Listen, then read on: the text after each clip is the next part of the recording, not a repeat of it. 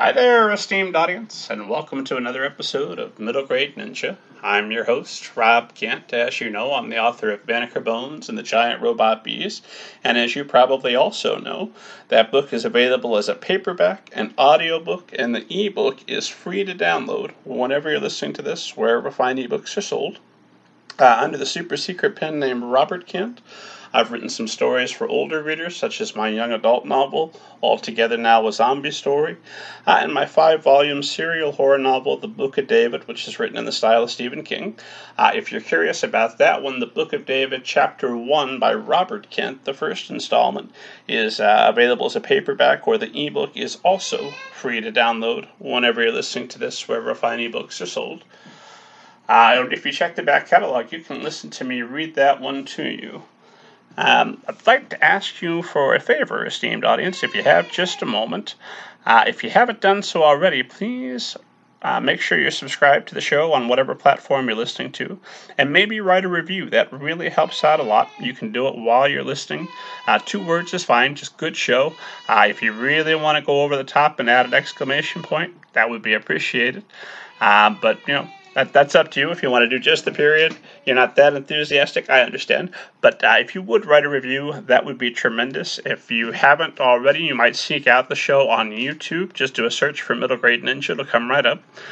Because every episode is available on YouTube, as well as shorter clips of the episodes. If you haven't subscribed on YouTube, please do. Again, it's free. You could do all of this while you're listening to me talk. Takes 2 moments, and it helps the show. Helps the show rank a little bit higher, which gets a little bit more attention for the authors and publishing professionals that come on. So I'm sure they would appreciate it, and I know I would. You may or may not hear my son is waking up and squawking there in the background, so I'm going to have to go get him. But I hope you enjoyed today's episode. I had the pleasure of chatting with Haley Chewins. And we talk about all kinds of great stuff. We talk about our mutual love for the singer Tori Amos. We talk about working with her literary agent, Patricia Nelson. We talk about her brand new novel, The Sisters of Stray Garden Place. She's got tips for perfecting your prose. She's also a writing coach, so she's got tips for making writing a priority. All kinds of great stuff, and the show starts now. Haley Chewins, welcome to the show. How are you? I'm great. Thank you so much for having me. Thank you for being here. I should note for esteemed audience who watches on YouTube, and all of esteemed audience, even if they're not watching on YouTube, should be subscribed on YouTube. Come on, man. This is a free show. Help me out. But we are talking with a time difference. So I'm talking to you in Johannesburg. I, of course, am in the fine Hoosier state of Indiana. So because of that time difference, I'm in my wife's office. So those of you watching on YouTube, the background's a bit different than normal. And I'm also in a very squeaky desk chair. So I'm going to apologize at the top of the interview for the squeaking that you may or may not be enjoying throughout.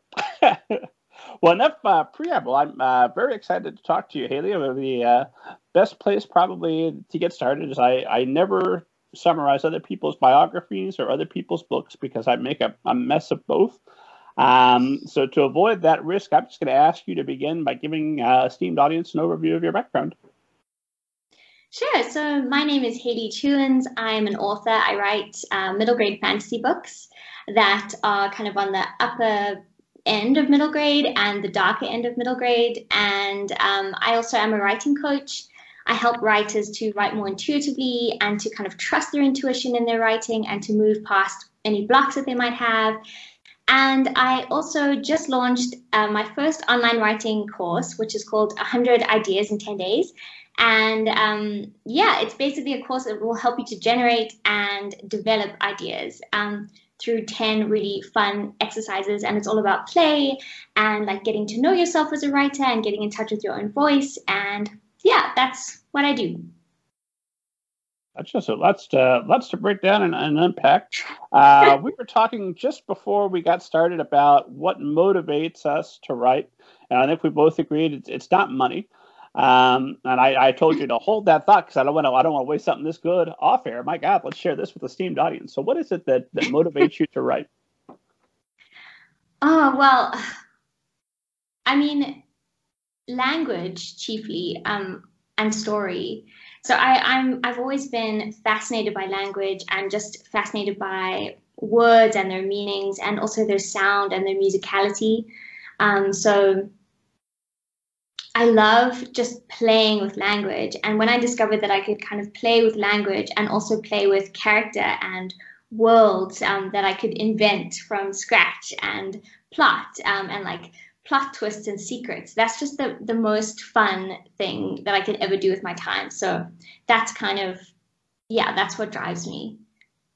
It's just the joy of creating your fun world. Yeah, exactly. The joy of language, the joy of story, the joy of discovering a story kind of like it's almost sometimes like watching a story develop in your mind or just seeing it become a story, spending time with it, spending time with the characters, figuring things out. Because writing a novel can sometimes feel like you're solving one problem after another, but it's like really fun problems that you get to solve. And yeah, I just really enjoy invention and play, and especially word play and play with like the sound and the meaning of language. Well, that sounds like nothing but positives to me. So what's since I know that can't possibly be so, we don't live in that world. What's the downside of writing? What's your least favorite thing? What is my least favorite thing? It's really hard actually because there aren't many. Like I was talking to someone the other day, and I was telling her how long it takes to write a book and how many stages there are to drafting and revising and editing. And she said to me, "How do you stick in there for so long? Like, how do you do it?" And my honest answer is like, because I enjoy every aspect of that process. I love reading the same sentence like 200 times to get the cadence right, and I love figuring out plot problems. I love brainstorming. I love drafting, and I draft very intuitively. So I love it when I kind of am having. I'm like kind of in the flow, and then something happens in a scene that I didn't expect. Like I imagine that the characters are going to have a conversation about one thing, and then one of them says something I didn't expect them to say, or someone like walks through the door. I didn't expect to walk through the door, and that's like so fun to me. I love that. I guess what I would say is like the thing that maybe is my worst thing is if I'm having a bad writing day in the sense that I can't get into that flow, or I just feel kind of maybe I have like overwhelming self doubt, or I get bogged down in, not being able to kind of have the confidence and the feeling that I can hold a whole story in my head at one time and that all the little pieces are going to work together at the end. It takes a lot of trust over, a period of maybe a year or 2 years or 3 years to kind of trust like one day I will figure this out, because I'm also not an outlining kind of a person. I try because I imagine that outlining is, well, I guess maybe my fantasy is that if I were a writer who outlined, that writing would be easier. So I've tried to outline, but I always have to go back. Like I'll do an outline and then I start drafting and something happens in the actual act of writing, in the prose that I didn't plan in my outline, that changes everything. And so I forgot my point. But yeah, I think that the hardest thing is just when you're having a bad day and you don't actually have the feeling that it's going well, and you maybe, and sometimes I doubt that I can get something right or that I can actually figure something out, and that can be quite hard. It makes a whole lot of sense to me, and certainly very identifiable. I would imagine for everyone listening. I don't think there's a writer out there that never has to deal with self doubt, but if you are out there, good for you, huh? How nice is your life? No hate for me. You go. You be happy. That's fantastic. Um, I wanted to follow. I wanted to ask a little bit about writing intuitively, because some people could do it really well. I'm not one of them, although I aspire to be one. I mean, are we talking you don't have any kind of outline? Do you at least have some idea of where the ending is, some kind of goal that you're getting to? I never know endings. I can't. I wish I knew the ending. I can't possibly figure out an ending when I start a book. I just can't. But I do have a couple of things. I have usually the character, the situation that they're in right in the beginning of the story, what kind of world they're in, not in granular detail, but in a broad sense. And I kind of usually have a sense of the catalyst moment, the thing that really changes everything and kind of launches the character into the second act of the book. I do like thinking about structure in broad strokes. So I like thinking about, the first act, the second act, the third act. And I think in order to write intuitively, you do need to have a sense of how stories work broadly. Because if you don't have that, you can go off on all sorts of tangents, and it's not very fun for a reader to read a story that doesn't have some kind of structure. But having said that, I also don't hold myself to any structure in the beginning. I might have an idea of what's happening in the beginning and what this catalyst moment is going to be. But if it changes in the writing, I allow for that. I actually allow for anything to happen in the writing. I kind of write as though I'm dreaming. So if the characters are at one point, I don't know, if I find that the characters are suddenly underwater, I'll just go with it, like even if they weren't underwater before. And obviously, through revisions, I have to find, if I want to keep the underwater stuff, I need to figure out why these characters are underwater. Like, I need to have a reason for it. But in the first, second, third draft, when I'm still trying to figure out the characters, what motivates them, what kind of world this is, and what kind of story I'm telling, I just allow for everything. I don't kind of close off any possibility. So, I mean, if they are suddenly underwater, now of course you tend to write magical realism, so I can imagine they just magic themselves and they're fine underwater. But if that weren't the case and they needed to get breathing apparatus, scuba gear, all that stuff, would you then stop to do research at any point, or would you just keep going and do your research later? When does your research kind of come in? So it's kind of dotted throughout, but like you said, because I write fantasy, I don't write anything that I don't write like historical books that have to be very historically accurate, or books that involve a lot of like scientific research or anything like that. So I'm always researching, in the sense that I'm always gathering, kind of like a magpie. I'm always gathering things that are interesting to me, and they sometimes end up in a book, kind of by osmosis, or just not necessarily by me choosing for them to be there. But yeah, so if the characters had to be underwater and they were having a conversation, I would definitely pause and kind of ask myself, why are they underwater? I don't, what's going on here? But I would let myself write the scene. And then I usually let myself go all the way to the end of the draft. And then when I'm reading over, if that underwater scene is still there, and if it pops up a few more times, I might ask myself, okay, why are the characters underwater? What's going on here? Like, is the whole world underwater, or is it just one particular house that's underwater, or is there like a character that needs to be some kind of aquatic creature, or I don't know. It's more like a question of, sometimes when I'm drafting, I feel like I'm leaving like a trail of breadcrumbs for myself. And so then when I'm revising, like after I do a first draft, I'll go and read it, and I'm kind of looking for that trail of breadcrumbs to figure out what the story is about and who these characters are and what this world is.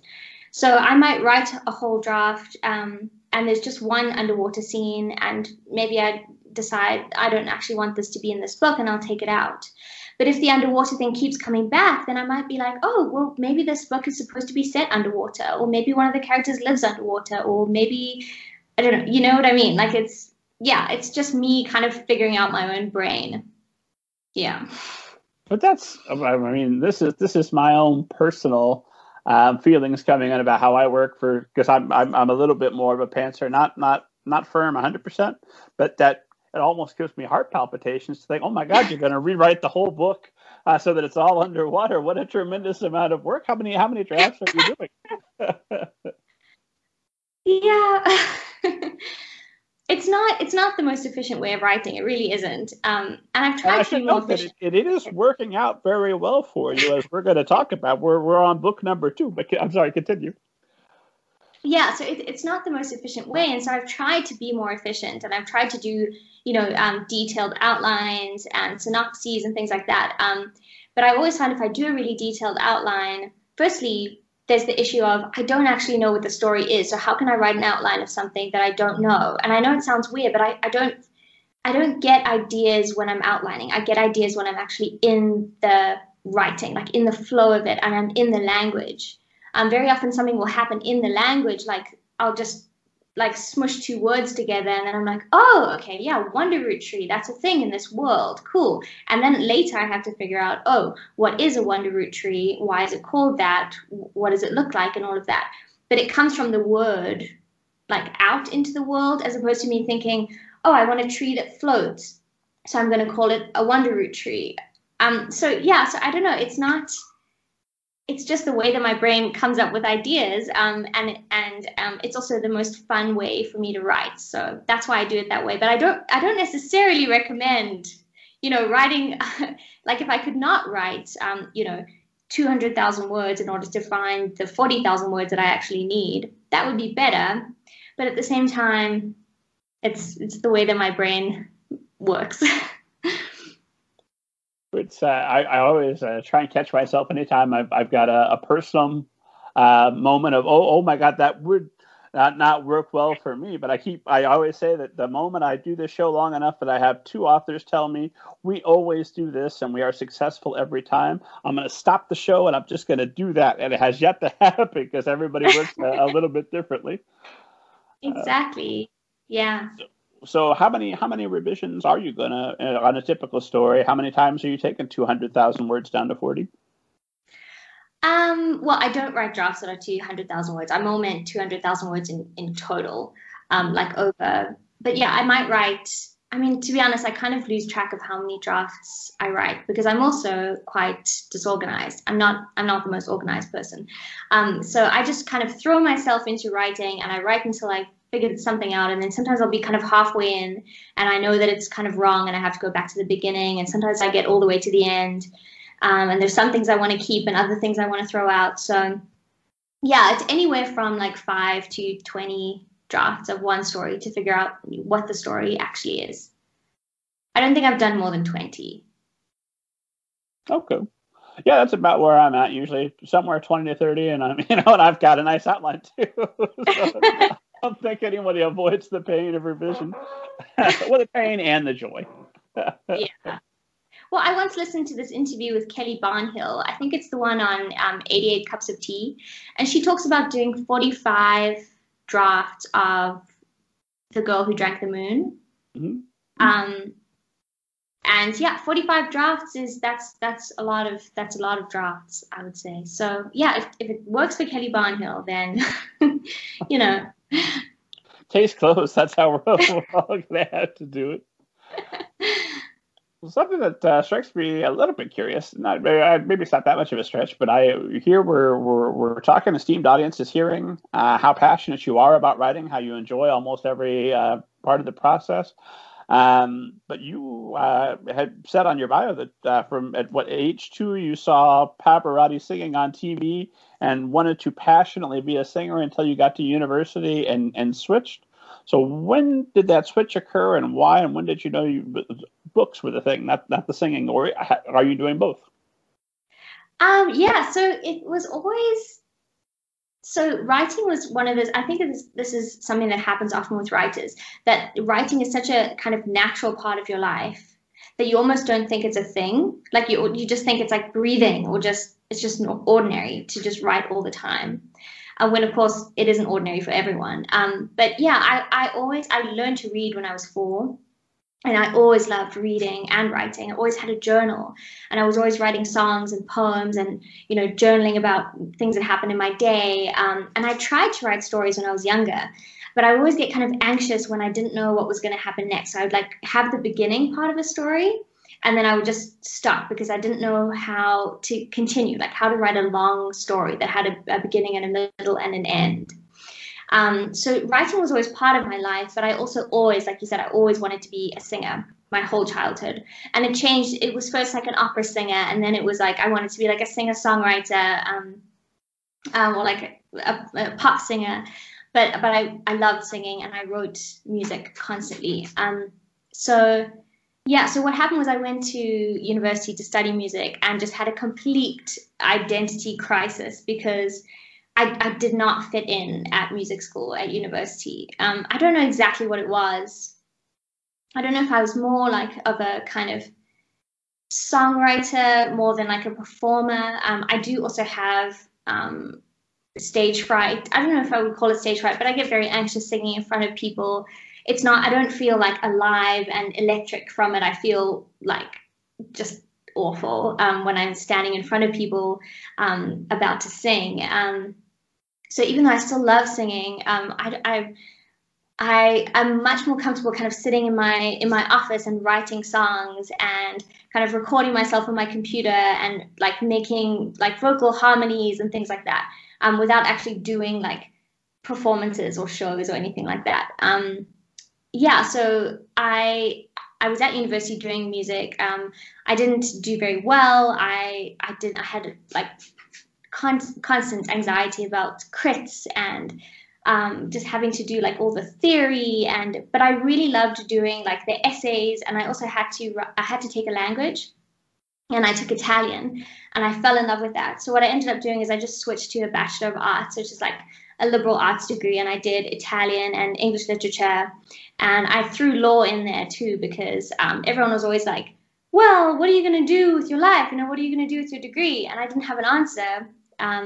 So if I took law as a subject, then I could be like, yeah, well, eventually I'm going to do a law degree and then I'll be a lawyer. And then I'll put all this literature stuff to the side and I'll be a responsible human. And then what happened was I was studying law. So I did the Bachelor of Arts degree and then was doing a law degree afterwards. And it was at that time I kind of realized how important writing and reading was to me, and in particular reading and writing fiction, because I had no time suddenly to do that. I had to read so many cases and articles and just textbooks and reams of legal material, and I just didn't have time to read poetry or fiction anymore, and I didn't have time to write anymore, and I felt empty. I really felt like I was in the wrong place. I was going down the wrong path. So around that time, I did finish my degree, but I never went to work as a lawyer. I just decided I wanted to write books. And I kind of got funding to do a scholarship after that, so to just give me time to write. And I did kind of copywriting and like kind of part-time work and all sorts of cobbled together other kinds of work so that I could have time to write. Because I knew that if I had a day job as a lawyer, if I'd gone to work in at a law firm, that I wouldn't have had time to write. Like working at a law firm is pretty much, 24/7. It's not the kind of job that you can kind of leave at the office. So yeah, that's the choice that I made. And that's kind of when I started trying to write books and trying to figure out how to write stories with beginnings, middles, and ends, instead of just writing beginnings and then abandoning them because I didn't know how to continue. I was just thinking that if I had a lawyer that sat down and said, hey, man, I listened to the show. I always wanted to be a writer, too. I'd say, no, I'd like to get another lawyer. You have a nice day. I need somebody that's very focused on the law to handle my case.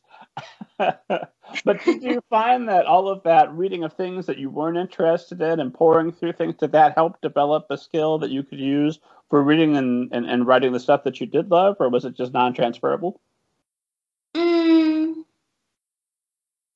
It was interesting. I mean, I'm the kind of person, this has also kind of been a gift and a bit of a curse, is that I'm the kind of person who just likes learning about pretty much anything. And when I talk to people who are like, oh, I started doing this degree and then I did that degree and then I did this degree, I'm always like, you might be a writer, because that's how writers are. We like to read about all sorts of different things and then cobble them together and put them into stories. And so I didn't know that then, but I was interested in law more just because I was interested in learning and reading than like actually practicing law. There's a big difference between reading legal cases and talking about the law and talking about things like human rights and international law, like really interesting, fascinating topics, versus actually working as a lawyer in an office. And I got a little taste of that because I did some work over one of the holidays where I had to kind of intern at a law firm. And I had a nice experience there, but I just knew that there was a difference between what I actually got out of it versus how that thing actually functions in the real world. Makes sense. So, okay, so you decide, all right, law, we had a nice attempt, but that's not going to be for me. It's got to be the fiction. How do you go from that point then to your debut novel in 2018, the Turnaround Girls? Turnaway Girls, yeah. How did I go from there? So that was it, from the time that I made that choice until the book coming out was 7 years. And so it was 7 years of basically teaching myself how to write a book, and how to write a story that had a structure to it. So I read loads and loads of books about how to write a book, and I also just started writing. So at that point, also, part of the reason why I made this course, 100 Ideas in 10 Days, is that when I started writing, I was like, I really desperately want to write a book, but I have no idea what to write about. I had no sense of like my own like point of view, or my own, I don't know, like what I wanted to say, what was like interesting to me, what was inside me that I actually wanted to kind of bring out. So what I did was I just started writing, and I wrote lots of really boring stuff. And I actually thought that I wanted to write books for adults because that's what I've been reading. And I kind of thought that I wanted to write literary fiction.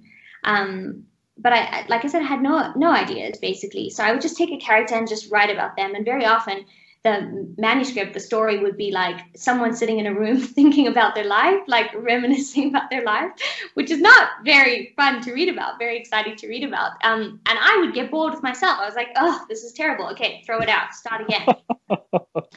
So I just wrote, I think I just had like at that point, I just decided to do it. And I had such determination to do it. And I just was not going to give up until I figured out what it was that, what kind of story I was here to write and how to execute that.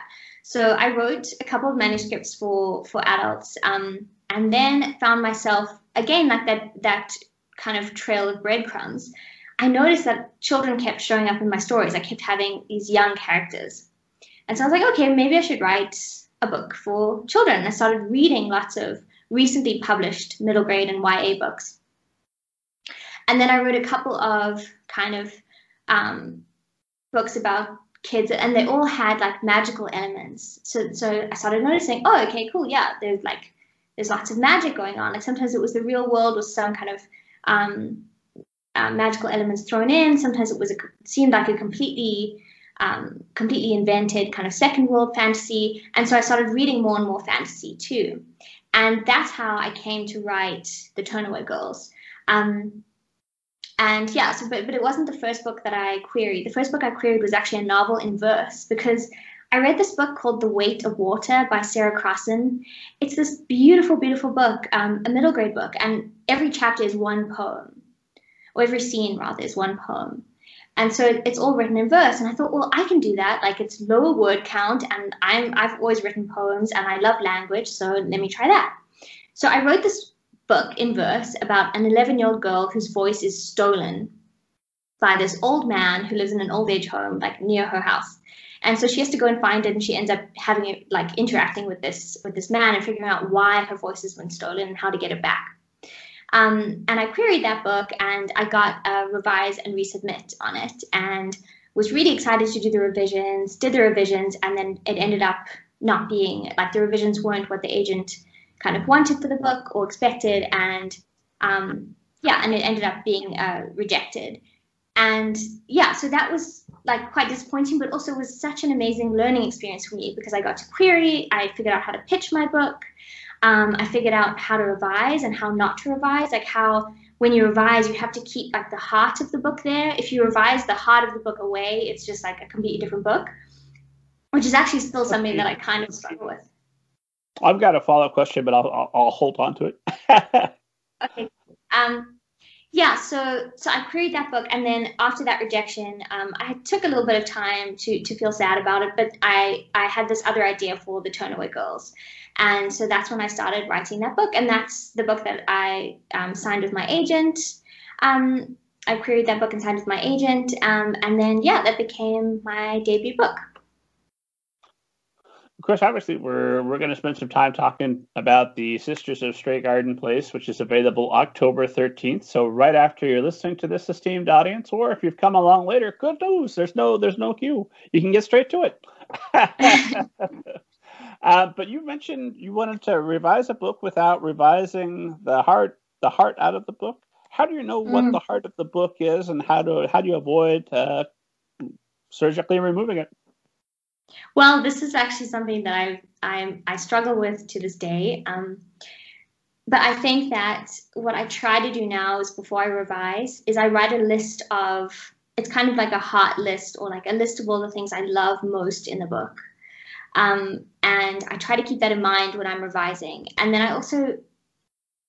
I guess the heart of the book could be like the thing at the center of it, like my agent has described it as like a crystal at the center of the story, that if you had to remove it, it would be a completely different story. So you can change everything around that crystal. You can change how you structure the book, or how or like ornamental things about the world, or sometimes even like atmosphere. But if that heart of the book changes, then it becomes a totally different thing. So it's quite, I don't know, it's something that's really hard to pin down. But I do try to think about that beforehand, because so what I did with this revise and resubmit is I actually ended up rewriting the book in prose, which is like, hello, that that changes the book completely, going from verse to prose. And then added in a whole bunch of other characters, it was just too much added to it. And I think that maybe was the thing that was kind of problematic about that revision, was that it just got too far away from its original form and what the agent originally loved about it. But if you're doing it for your own work, then yeah, making a list of the things that you think are really at the center of the book and that you love the most. And let's say like for Stray Garden, it's a book about sisters. So if I suddenly had to be like, oh, well, actually, no, it's just going to be one girl in a house on her own, like that would change everything about that story. You couldn't tell the same story without the sisterhood aspect. I don't know if that's explaining it properly. It is something that I still struggle with, to be honest. Oh, is there maybe a famous book you could think of where we could remove the heart, where we can easily identify what the heart of it is? It's just like asking you an essay question on a test and you haven't prepared for it ahead of time. It might be cruel. Well, okay, let me think. Okay, let's take Because of Winn-Dixie, because everyone knows that book by Kate Camillo. I love that book. So I think if you had to take out,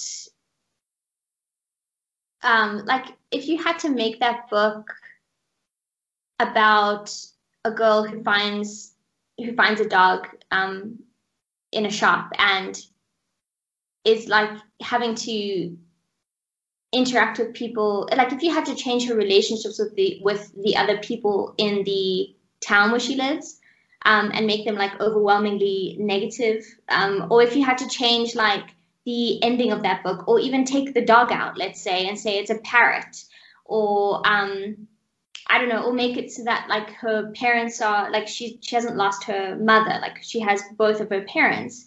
That would change the story in a really big way. But if you had to have like a similar kind of, if you had to take that story and change the setting slightly, or change how the characters interact, or change how you get from one scene to another, then that's more of a change that can still keep the heart of the book intact. Does that make sense? Yes. Yeah. I think I'm 100% on board with you. That makes sense. Cool. So, okay, and you mentioned your agent. That's Patricia Nelson, right? Yes. When did she come into the picture? So midway through 2015, well, in the beginning of 2015, I started querying. Oh, no, it was at the beginning. Let me just try and think. I started writing The Tonaway Girls at the end of 2014, and then I started querying in April of 2015, and then signed with Patricia in June, I think. And what happened is that she actually read the book and then gave me a revise and resubmit, or asked me if I wanted to revise and resubmit. And I said that I would. And she sent me like a list of books to read about story structure, including Save the Cat by Blake Snyder, which continues to be my favorite book about story structure, even though it's about screenwriting, not novel writing. And so I was doing that revise and resubmit for her. The book I'd also queried a handful of other agents. And then what happened was, while I was doing the R&R, I got an offer from one of the other agents. And so But I had this feeling because of the interaction I'd had with Patricia that I wanted to sign with her and that we would make a good team. Because of the notes that she'd given me and because of how we'd interacted, I just immediately felt comfortable with her. And I just had this kind of gut feeling, like this intuition that she and I would make a good team. So I let her know that I had an offer, and she said to me, well, just send me like what you've revised so far. And I think by that stage, I'd rewritten the entire manuscript and I was like polishing it. So I sent her the first 3 chapters, I think, that were kind of readable. And she offered on that version of the manuscript. And so that's how we started working together. And it's funny because we still work like that together. I send her pitches for books and she weighs in on kind of which book I should focus on. And I send her drafts and she always sends me the most insightful notes. So we work together really, really well. And the gut feeling that I had back then has proven to be accurate. Good. I love it when that works out. That's a big difference. Yeah. And I should shamelessly remind esteemed audience that Patricia Nelson was good enough to face the 7 questions, available now at middlegradeninja.com. Ms. Nelson, if you're listening, I would absolutely love to have you on the show sometime. You mentioned that you had a sense of her, so had you met her before and you officially queried her, or did you pick her name out of a writer's market?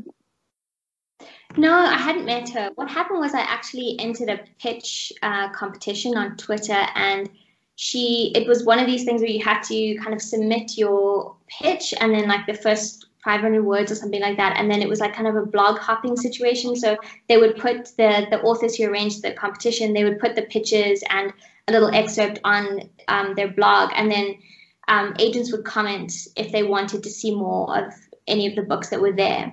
And so Patricia had commented on my pitch, which is why I sent her the manuscript. So fate intervened because I actually hadn't queried her. Like I hadn't thought to query her. I don't know why. Yeah, I don't know. Maybe she just hadn't come up in my research yet. But yeah, so I sent her the manuscript and she read it and loved it, but wanted me to do some changes, and that's how our relationship started. And obviously, when an agent offers an R&R, they kind of send you an edit letter in a way. They send you like notes and Patricia's amazing because she doesn't ever tell me like this is how you should fix this. She's more saying there's a problem here, or like she can really see the bird's eye view of my book and she can point out like the pacing is lagging here, or this isn't quite working, but she never says you should fix it like this. And so she gave me these kind of broad notes, and from her edit letter I could just tell that she really understood my book. She really understood my writing, and she was the kind of person who could help me to write better and to write the books that I really wanted to write. So yeah, it's worked out really well. And then of course she went on to get you the first deal, and now she's kept you for your second book, and I'm assuming many more yet to follow. We hope so, yes. So without further delay, because I've got more questions for you about being a writing coach. We're definitely going to talk about flying saucers because we always do on this show, all kinds of fun stuff. But before we get too far into this thing, I should mention that you have a book coming out again, The Sisters of Stray Garden Place, October 13th. So man of my word, I won't summarize your biography, and I won't summarize your book because I'll malign it terribly. Please tell us about The Sisters of Stray Garden Place. Cool. Okay, so The Sisters of Stray Garden Place is a dark middle grade fantasy about 3 sisters who live in a magical house. It's a magical mansion, and it's absolutely beautiful, and it takes care of them. It makes them food, and it tucks them into bed at night, and it provides them with clothing and anything they might need. But what's happened is that their parents have left them there, kind of abandoned them to the care of this house. And their parents have said to them, don't leave the house, just wait till we get back. But that was 7 years ago. And the other thing you have to know about the house is that it's surrounded by this really tall silver grass. And so the parents have also said, don't leave the house, don't go walking in the grass, we'll come back. And what happens is the eldest sister, Winnow, goes out into the grass, and she returns, and she seems okay. But very quickly after that, she starts to get sick. And so the middle sister, Mayhap, has to figure out why she's getting sick, why she left in the first place. And as she's trying to figure that out, she figures out things about, or she discovers things about the house and things about her parents and things about herself that change everything that she kind of thought she knew about her life. It's the perfect story to be read during quarantine for COVID-19 because you can't go outside. If you do, it's a quarantine book. And then I wanted to ask, well, when you're writing a book like this where you've got a mystery, especially knowing that I'm assuming, pantsed it originally and then rewrote it until everything was consistent. When you're dealing with I mean, did you know the mystery of without spoiling, where the parents have been off to when you started, or did you find it out along with the characters? No, I didn't. I didn't know anything. Well, okay, so how it started was I had this image in my mind of these sisters sleeping in a bed. They were all sleeping in one bed together. And I wanted to write about them. I thought they were interesting. I wanted to figure out, who they were and what story they belonged in. It was a really compelling image to me, and I kind of knew that they loved each other deeply, but they also had like a really complicated dynamic. And so I started writing about them, and in the beginning, they were in a completely different story. Because I just kind of started throwing ideas at them, like, oh, maybe they're in this kind of a situation, and maybe it's very snowy, or maybe it's this, and maybe it's that. And I just started writing. And it took me a number of drafts. I don't know how many, because I don't really keep track, but it took me a number of drafts to figure out that the situation that they were in the sense that their parents had abandoned them into this house. And then as I was writing, then the silver grass kind of came up. And then, it happened on one day, and I remember it actually quite vividly. I write really, really early in the morning sometimes when I'm trying to draft and trying to figure something out. And I wrote this scene where I figured out why they were in the house and like what was actually going on. And it's always such an amazing feeling to figure it out. It's like this, I don't know, like it's like the universe is speaking to you, or like some kind of like being from outer space is speaking to you. It always feels really like, it just gives me this feeling of elation and like it's like things clicking together.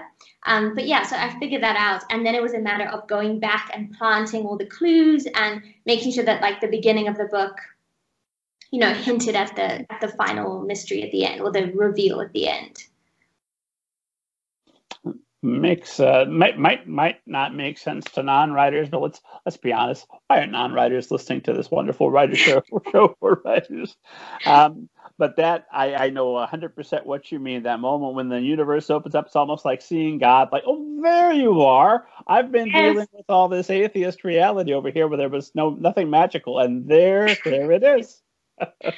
Yeah, exactly. Also, the other thing I have to say is that this book has creatures in it called droomhunds, and they are little black dogs.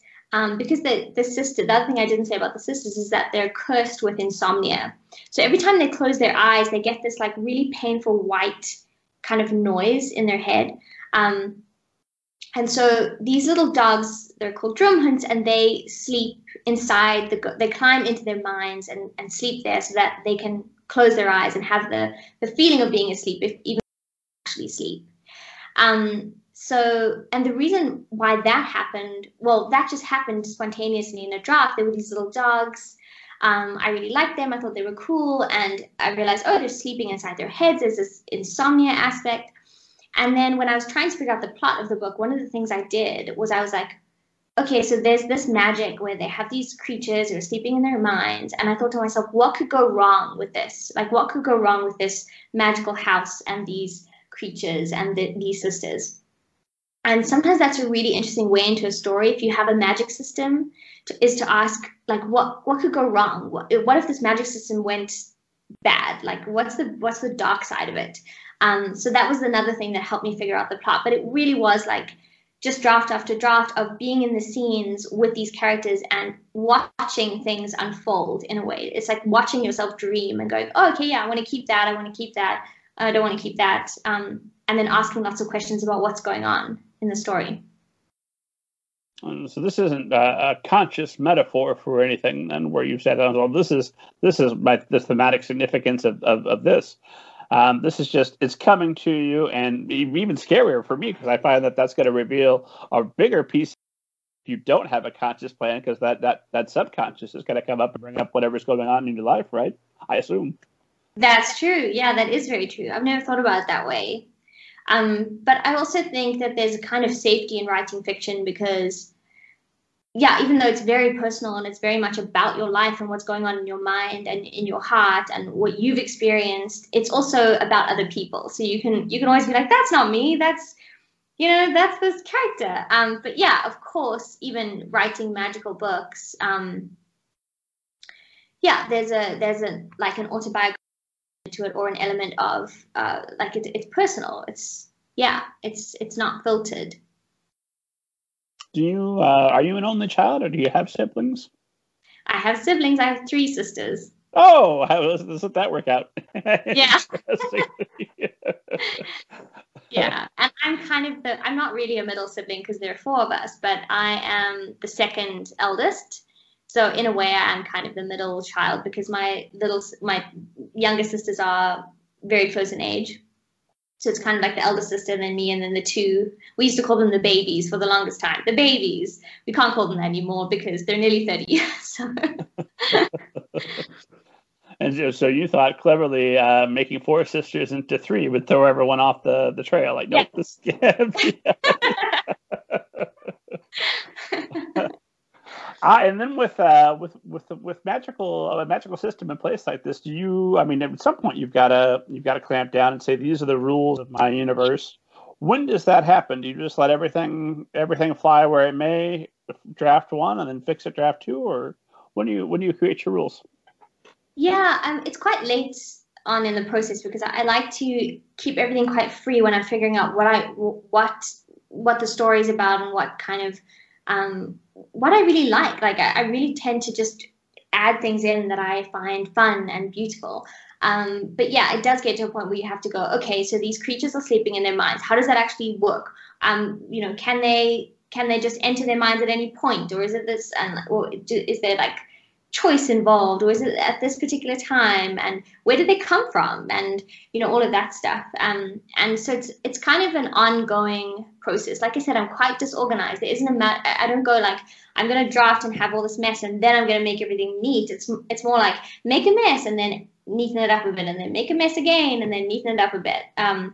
So yeah, it's kind of ongoing where I'm thinking about kind of how the rules work, or um, how things kind of fit into the world and timelines and all the like the nitty gritty of like, well, she said this at this point, so she kind of said that at that point.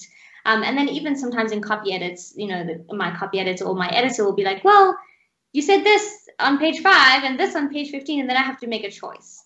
But I sometimes leave the choice to quite late, maybe just because I don't like making choices. I don't know. Yes, you yell at the copy editor because you can't yell at yourself or not. That's the choice. Yeah. I'm always grateful and furious when somebody finds a crucial thing. Like I'm always glad. Hey, I'm glad you found it before this thing is out there. Let's make sure it's straight. But also, dang it, I was feeling so good about myself, and now I have to admit that I've made this mistake. Yeah, it always kind of stings, doesn't it? You're like, I thought I covered everything. I figured this out. And then it fills you with dread because, oh my God, we're this late in the process, and you found that. What else is there? Look, Yeah. oh, search. Exactly. Yeah. Yeah. And something else I noticed about this book is you've got very intricate prose. You don't need me to tell you this. I know that you've been praised pretty roundly for your prose because you've written such beautiful lyrical sentences, and you've really taken the time to look at the world and write descriptions that I don't think I've quite read exactly this way elsewhere. Um, how much time are you spending on your prose, and when in the process are you doing that? Is that like draft 5, draft 20 type stuff, or? That's a really interesting question. I think that I kind of let the prose lead me pretty much from the beginning. So when I'm having a bad day, it's usually when the prose isn't working, in terms of, not in terms of everything being really neat, but in terms of like there being magical spark or rhythm in the prose that I can follow. So I think it's actually a thing that I think about throughout, when I'm drafting, and then of course in revisions and line edits, I'll be kind of going over every sentence, making sure that it sounds right. Like it has to have the right sound to the ear. And I think that maybe that's connected to having a musical background, is that like words, like I wrote songs for, basically my whole childhood and my whole adolescence into my 20s. So language and music are always kind of like together for me. And so obviously when you're writing prose, you don't want it to be too like da da da da da da, like too musical. But it needs to sound good. And yeah, and I can hear if it sounds good or if it sounds, I don't know, off or bad. So that's in line edits. I usually do, I read over every sentence like obsessively out loud. And I also read back, like I'll read the book from the end to the beginning, not the sentence backwards, but from the last chapter to the first chapter, just to see if I can catch anything that isn't working. But yeah, like language is so important to me. It's so fascinating to me and so beautiful to me. And I always want to play with language, and just like, that's like the joy of writing to me, is to start a sentence and just see where it leads and where it can go. So yeah, it's pretty much constant. I'm constantly thinking about the language. And then does anybody give you feedback on the book before? I assume it goes off to Patricia Nelson at some point. But before that, do you have critique partners? Anybody else that steps in and gives you that feedback? I do have critique partners. Yeah, I have a handful of really lovely critique partners, and it's even nice just to have, when you're drafting, to have kind of cheerleaders. I don't always have like I think my group of critique partners, I don't know if this is like the same for everyone, but we're very encouraging of each other's work. And so sometimes it will be a case of like, oh, I just don't know if this book is working, or it just feels like flat or boring to me. And then we'll kind of send extracts back and forth and just like tell each other like, no, this is really good, you need to keep going, or like this isn't quite working, or the beginning's a bit slow, but it's very broad. It's usually very broad feedback, not really like line edit level or sentence level feedback. Gotcha. So that gets saved for Patricia, and then eventually your editor. Yeah. Do we want to shout out your editor? Yeah, my editor is Miriam Newman at Candlewick Press, and she's amazing. And also welcome on the show. Here's it's my laziest question, but it's also one of my favorites, because I always try to do this show. If I were on somebody's show, how would I want that interview to go? And I would want someone to leave open a spot for me to say whatever I want esteemed audience to know about the book. So my lazy question is, what is a question no one has asked you about this book, but that you'd love to answer it? And once you've identified the question, please answer it. What is a question that no one's asked me? I'm really lucky, actually, because I've gotten lots of really fascinating questions about it. But I guess maybe I haven't spoken extensively about how much music is such a huge part of my process. So when I write a book, I usually choose one song. I didn't actually do this consciously, but I realized with the Turnaway Girls, I was listening to one song on repeat for months. And so with Stray Garden, I found one song, and I also just listened to it pretty much on repeat while I was drafting. And then some other music. Can you tell us the song, or is it too personal? No, it's okay. It's Tori Amos. I think the song is called Mother. Yes. Yes, yeah. I'm a huge Tori Amos fan. Yes, Anastasia has been the theme song for a couple of my stories. You are speaking my love language. Yes, go on, Mother. Cool. Yeah, so I listened to that over and over and over. And like, I don't know if it's the lyrical content. It probably isn't. I don't know what it is. It's just something about the vibe of the song, the feeling of the song, that it's almost like a doorway that you can just, like, sometimes music to me feels like that. Like it's just this doorway into the story. If I'm struggling to get there, or if I just feel like things are feeling flat or I can't access something, then I put on music and it feels like I'm there. It's like a portal to the story. So yeah, and I also listened to the score for the first and the second season of The Crown. I don't know if you like that show. Oh, yes. I'm obsessed with that show. Never seen the show. Love the soundtrack. Cool. Yeah, the soundtrack is so good. Exactly. So and I love instrumental music for writing because it just has this immediate sense of atmosphere, and that soundtrack, or score rather, it has this feeling of like foreboding, and I don't know, it has like a sumptuous kind of feeling, which I really liked. So yeah, I use music a lot when I'm drafting, not so much when I'm revising, because then I feel like I need silence, especially when I'm reading things over and over. But if I want to fast draft a scene and I feel hesitant or I don't know, or scared or a bit blocked, then music always helps me to get going. You made me nervous a little bit up front with your wild, abandoned pantsing, but now we've come back and we're on the same page. Yes, listening to Tori Amos and feeling the story, I know exactly what you mean. Yeah. Because you're the first person to bring up Tori Amos on the show, and she's been just a huge part of my life since adolescence. I discovered her and have been listening to her since. I find that one thing I like about her is how ambiguous so many of the lyrics to her songs are. And I've learned not to ever listen to interviews with her, because if she explains what a song of hers is actually about, it gets in my way. Like, no, don't tell me the actual thing the song's about. I've already invented a thing that I think is much better for your song, frankly. So funny. Yeah, well, I often tell writers to use songs as like an idea. If you don't have a book idea, start with the song lyric. Obviously, you're not going to keep the song lyric in there like as you revise, but start with something and imagine like if this song were a story, what would it be about? Exactly what you're saying. Yeah, and I think that with Tori Amos, I agree. I think she has like a very there's something kind of otherworldly about her and about her music. It's just so, I don't know, there's something kind of magical about it, and I agree. It almost feels like each song is a story, but you wouldn't know just from reading the lyrics what the story is. Like it could be 1,000 different stories. Oh, when I found out the lyrics to Raspberry Swirl were kind of a dirty pun, I was like, oh, that makes it less fun. Yeah. Don't define your songs for me. Let me discover them. I assume Tori Amos listens every week, so this will be extremely useful to her. I'm sure she's a huge fan.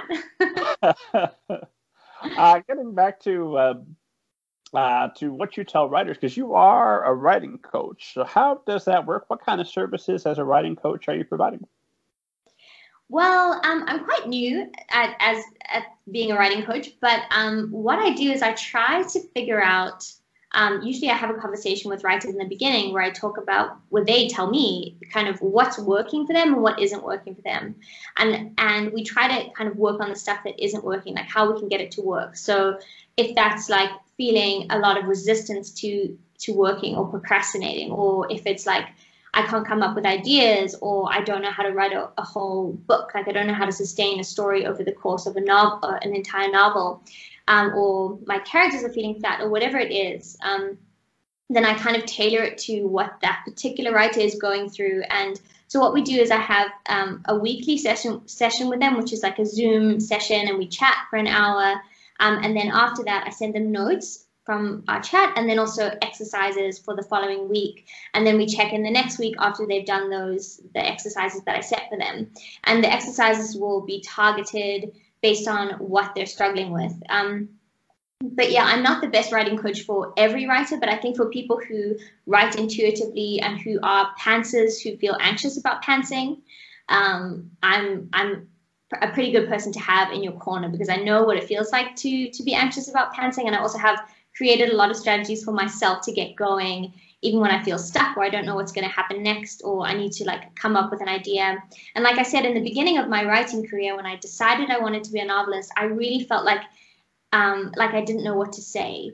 And so I really love working with writers to help them to find their voices. The thing with writing is that no one can tell you what to do. No one can tell you what your stories are or what your voice sounds like. You have to discover it for yourself. So having a coach is kind of like just having a guide along that journey, so that you don't feel alone and you don't give up, so that you can actually get there and get to a point where you start to have more confidence and you start to kind of know yourself as a writer. So obviously that involves all kinds of personalized things that will come up in an individual situation that we can't hope to touch on in a podcast. On the other hand, anytime I can get a little taste for free, I'm interested. So let's say I come to you and I'm anxious. I'm not able to write every day. For whatever you come up with the reason why I can't write every day, and then tell me how we might address that specific problem, and we'll still leave plenty of secrets that people need to come and pay money for. Cool. Okay, so what I would say is I would ask you, why do you feel like you have to write every day? Because I want to be a professional, famous author. Okay. Yeah, because I mean, so the thing with writing is that there is this idea that you have to write every day. And certainly in the beginning, when you're forming the habit of writing, it really helps to say, I'm going to check in every single day, even if it's just for 10 minutes. So I would say if you're struggling to write every day, it's probably because you're setting a very high standard for yourself. You're probably thinking, I have to write 3,000 words every day, or I have to write for an hour or 45 minutes every day. And to make it lower stakes for you, I would say if you want to write every day, get a timer of some kind, like an egg timer, or use the timer on your phone, and tell yourself that every day at a particular time, usually first thing in the morning, if that works for you. Usually first thing is much easier for people because it's like you get it off your to-do list first thing. But set aside 10 minutes a day and put your timer on. Have some kind of prompt or something that you're going to start with, so that you're not just staring at a blank page, and just write for 10 minutes, just 10 minutes.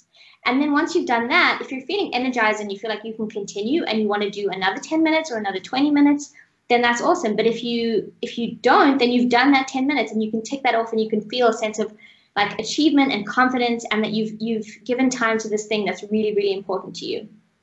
So yeah, a couple of things help if you're struggling with that resistance. Timers, doing things first thing in the morning when you have a lot of energy still, or a lot of, I mean, it's particular to every person. So if you're the kind of person who gets a lot of creative energy in the evening, then of course do it in the evening. But if you wake up and you do something first thing in the morning, you're telling yourself, this is important to me. I'm committed to this thing.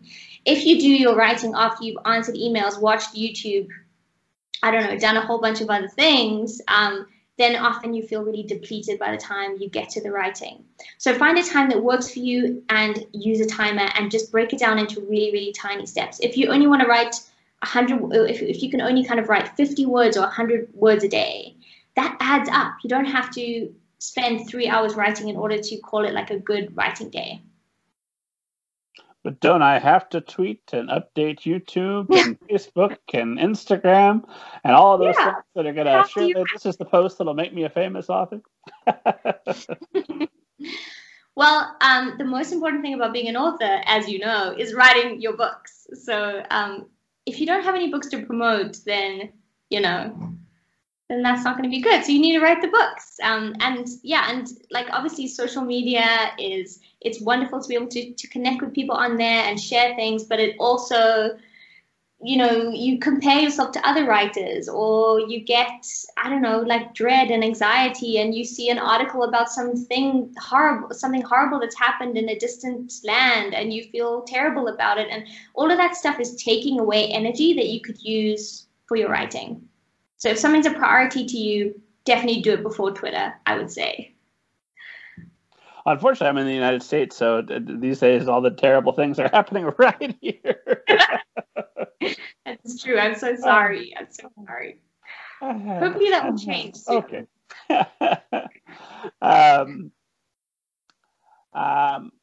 Hey, the Chewins, have you ever seen a flying saucer and or a ghost? I have never seen a flying saucer or a ghost, but my Oma, my grandmother on my mom's side, has so many ghost stories. I feel like she's the person who she has like second sight or something. She has lots of ghost stories, and she's seen a UFO, but I have never seen one. It's very sad. Well, you need to spend more time with her and go where she goes when she's seeing the cool stuff. Well, it all happened before I was born, so Uh, she doesn't see ghosts anymore, I don't think. I should ask her if she's seen one recently. Ask her where she's seeing it. Go with her. That's I haven't seen a flying saucer either. It's on my bucket list. So anytime I hear of somebody that's seeing them pretty regular, okay, where are you going? I'm coming. Well, I have a friend who's seen one, and she's actually writing a middle grade book about these UFOs that come to Earth, and like all the people suddenly disappear except this one girl and her dog. And so you should have her on the podcast because she will talk to you about flying saucers. Absolutely. Let's make this happen. Cool. You are invited.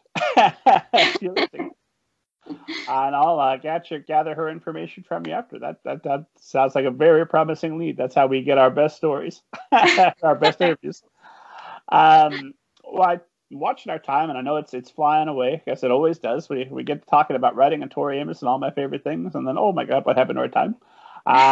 So looking toward winding down, I wanted to ask you a bit about marketing, and then I'll have one more question for you, and we'll call it a day. But you've got a newsletter, and you are on social media. It's not everything that you're doing, but you do have a very distinct presence. And then, of course, you're facing the same challenge as writers around the world right now in quarantine for pandemic while you're launching your book. So what are you doing to effectively market and keep yourself out there during this time? Well, I'm doing podcasts like this, where I get to do the most fun thing ever, which is talk about writing and hopefully talk about my books in some way. And yeah, social media. I do have a newsletter. What else am I doing? I'm planning to put together some giveaways for the next week, like the week. What is today? Today's the 4th of October. Yeah, so it's like 9 days till the book comes out. So in the next week, I'm gonna have a giveaway on Twitter, so people should look out for that. I also do library research outreach in South Africa, so just with local librarians. I try to go to all different schools and contact them and chat to them. Obviously, I haven't been able to do that during the pandemic. I try to do school visits also. I do school visits on Skype with schools all over the world. So yeah, that's the stuff that I do. I'm not a marketing expert though. I'm much better at writing the books than marketing the books. But yeah, I try to do my part because obviously when you write a book, you really want people to read it and you want to tell people about it. And I guess the best way to do that is just to talk about how excited you are about it and just to tell people about it. And what more can you do? I don't know, but when I find out, I'm going to do it. My last question, thank you so much for making the time. I know we had to reschedule a few times. We've been looking forward to this since way back when. It has lived up to all my excitement and more. This has been just a wonderful conversation. Thank you for being such an excellent guest. But my final question for most everyone is usually some version or some variation of if you could go back to the start of your writing career and give yourself one or two or however many pieces of advice you like that would have made your path going forward much easier. It might make the path of everyone listening much easier. What would you go back and tell yourself? I would tell myself to write fantasy, to write magical books, because right in the beginning, I was writing really realistic stories. And even today, if I try, I recently had a book idea and I was like, well, it would be interesting if I set this in the real world and it could be like some magic, but also real world elements. And I kind of brainstormed it and I figured out after a while, I just didn't feel excited about it. I don't know why, but I'm not built to write about the real world. I love reading about it. And I think there are some writers who do it so, so well and who really translate realistic experience, human experience into prose. But I'm not one of those writers. And I kind of wish I'd known that earlier on, because then I wouldn't have spent a couple of years trying to write realistic stories and not knowing why I couldn't make it work. Because as soon as I made the switch to writing more magical, speculative work, something really changed in my writing. I just got better ideas and I was able to push through and I was able to write more interesting stories. And I was more excited about the stories. But I also had this thing, so I think it was because I had never really been a huge fantasy reader.